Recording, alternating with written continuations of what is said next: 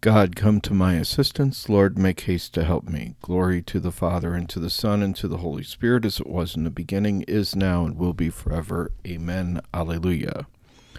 Come, Holy Spirit, fill the hearts of your faithful, and enkindle in them the fire of your love. Send forth your Spirit, and they shall be created, and you shall renew the face of the earth. Let us pray. O God, you instructed the hearts of the faithful by the light of the Holy Spirit. Grant us by the same Spirit to have a right judgment in all things, and ever to rejoice in his consolation through Christ our Lord. A reading from the letter of St. Paul to the Romans. Brothers and sisters, sin must not reign in your mortal bodies, so that you obey their desire. And do not present your parts of your body to sin as weapons for wickedness, but present yourselves to God as raised from the dead to life, and the parts of your bodies to God as weapons of righteousness. For sin is not to have any power over you, since you are not under the law, but under grace. What then? Shall we sin because we are not under the law, but under grace? Of course not. Do you not know that if you present yourselves to someone as obedient slaves, you are slaves of the one you obey, either of sin, which leads to death, or of obedience, which leads to righteousness? But thanks be to the God that, although you were once slaves to sin, you have become obedient from the heart to the pattern of teaching to which you were entrusted. Freed from sin, you have become slaves of righteousness. The word of the Lord. Our help is in the name of the Lord. Our help is in the name of the Lord. Had not the Lord been with us, let Israel say, had not the Lord been with us, when men rose up against us, then would they have swallowed us alive, when their fury was inflamed against us. Our help is in the name of the Lord. Then would the waters have overwhelmed us, the torrent would have swept over us would have swept the raging waters. Blessed be the Lord who did not leave us a prey to their teeth. Our help is in the name of the Lord.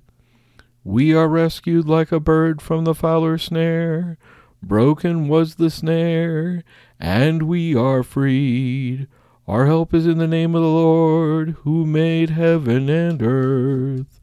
Our help is in the name of the Lord. Alleluia, alleluia, alleluia. Stay awake, for you do not know on which day your Lord will come. Alleluia, alleluia, alleluia. A reading from the Holy Gospel according to Luke. Jesus said to his disciples, "Be sure of this, if the master of the house had known the hour when the thief was coming, he would not have let his house be broken into. You also must be prepared, for at an hour you do not expect, the Son of Man will come." Then Peter said, "Lord, is this parable meant for us or for everyone?" The Lord replied, "Who then is the faithful and prudent steward, whom the master will put in charge of the servants, to distribute the food allowance at the proper time? Blessed is that servant, whom his master upon arriving finds doing so. Truly I say to you, he will put him in charge of all his property.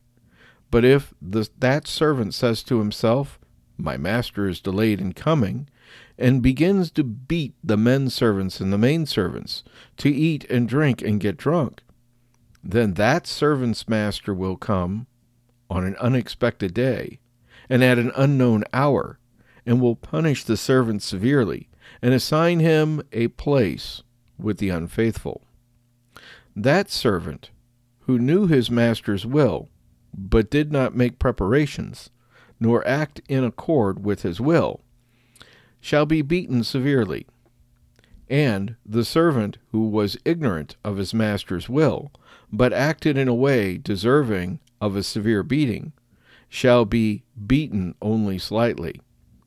Much will be required of the person entrusted with much, and still more will be demanded of the person entrusted with more.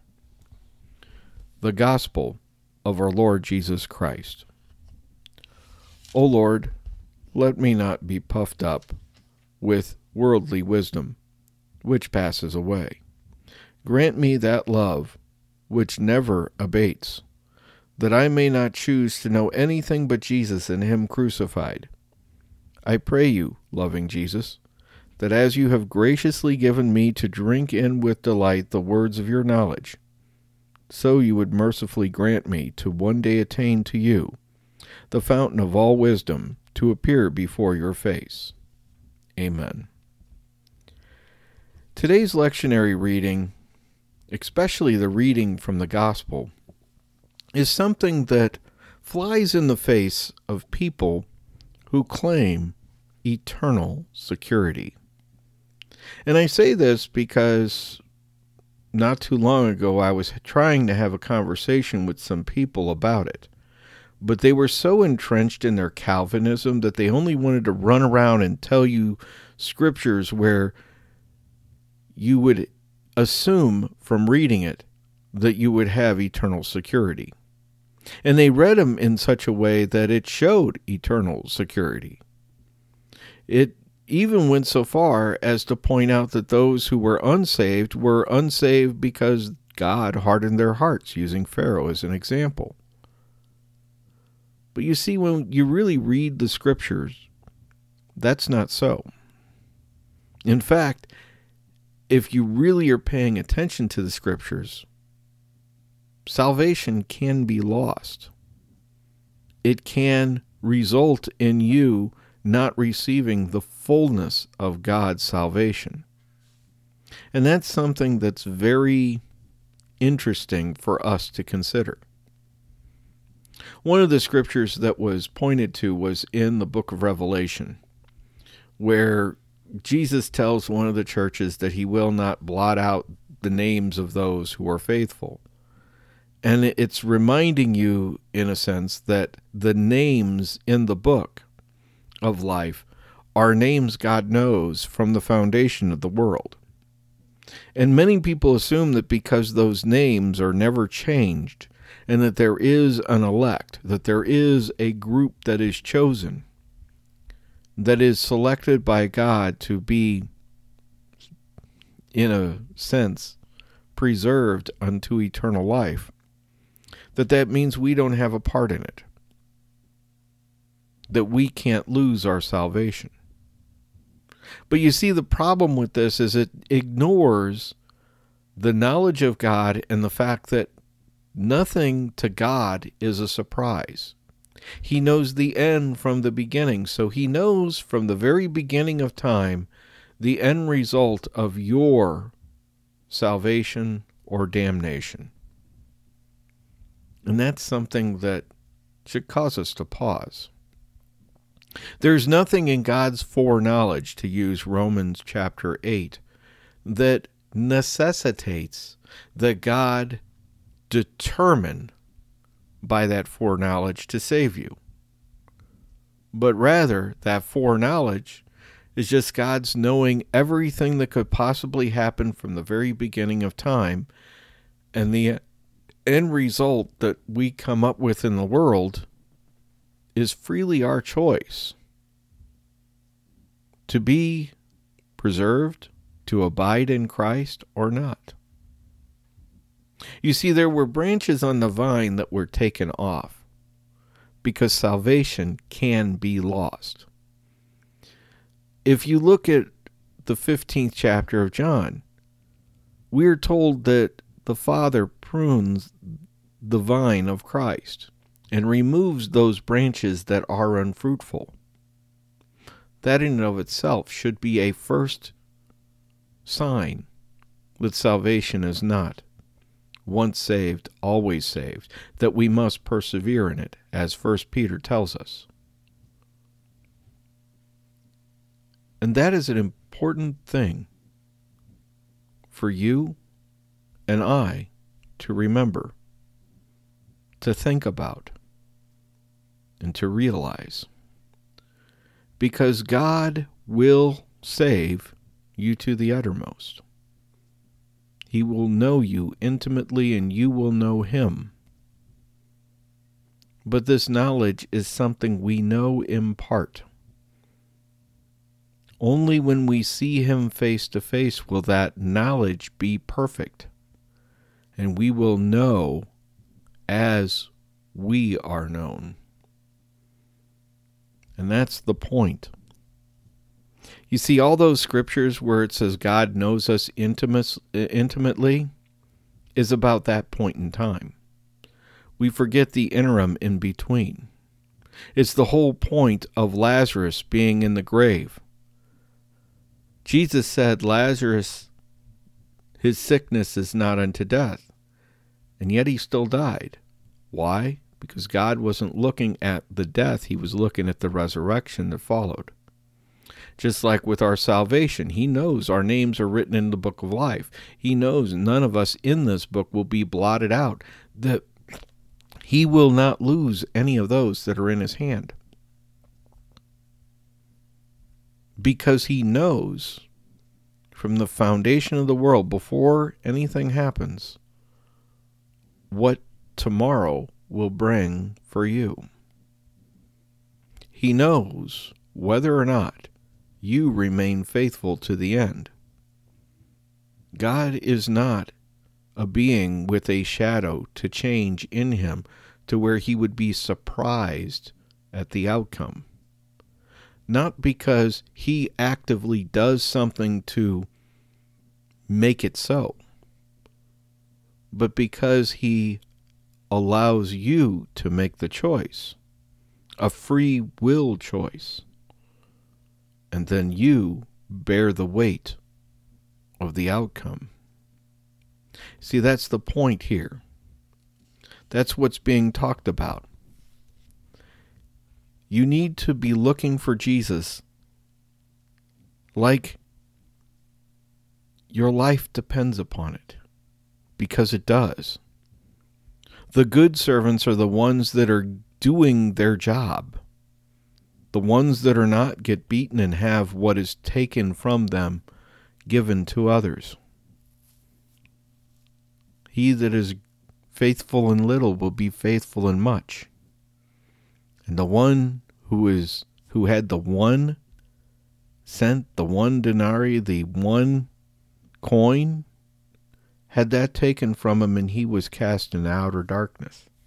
I think we're missing something in our understanding of the future because we're trying to hold on to something that's not.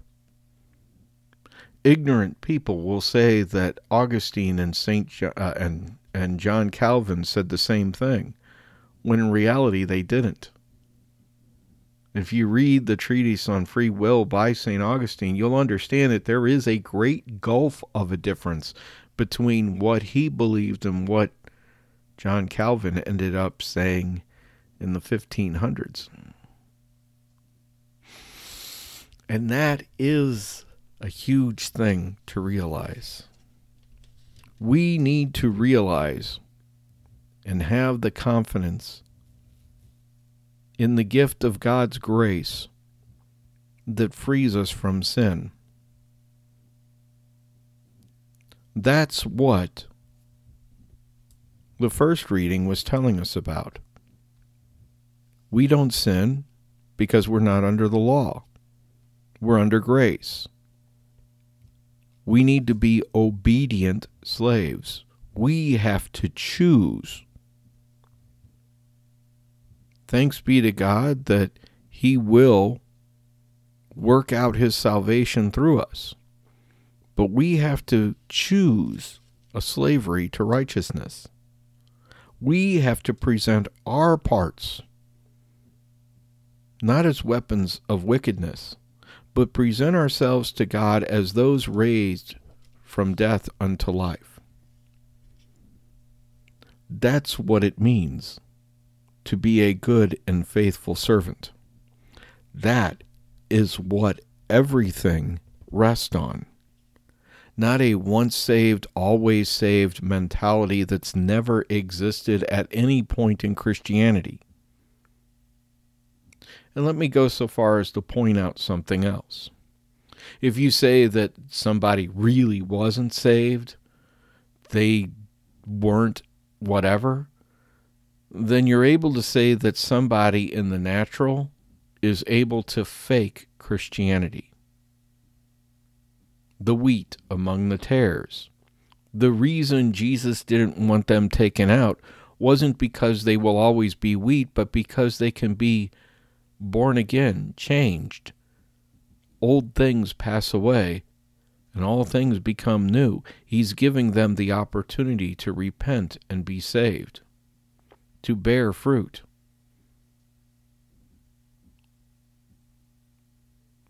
There were some seed that was sown. That which was thrown on the walkway, the birds took that seed and it didn't do anything. But then there was seed that was thrown on a rocky ground that had a little bit of a root.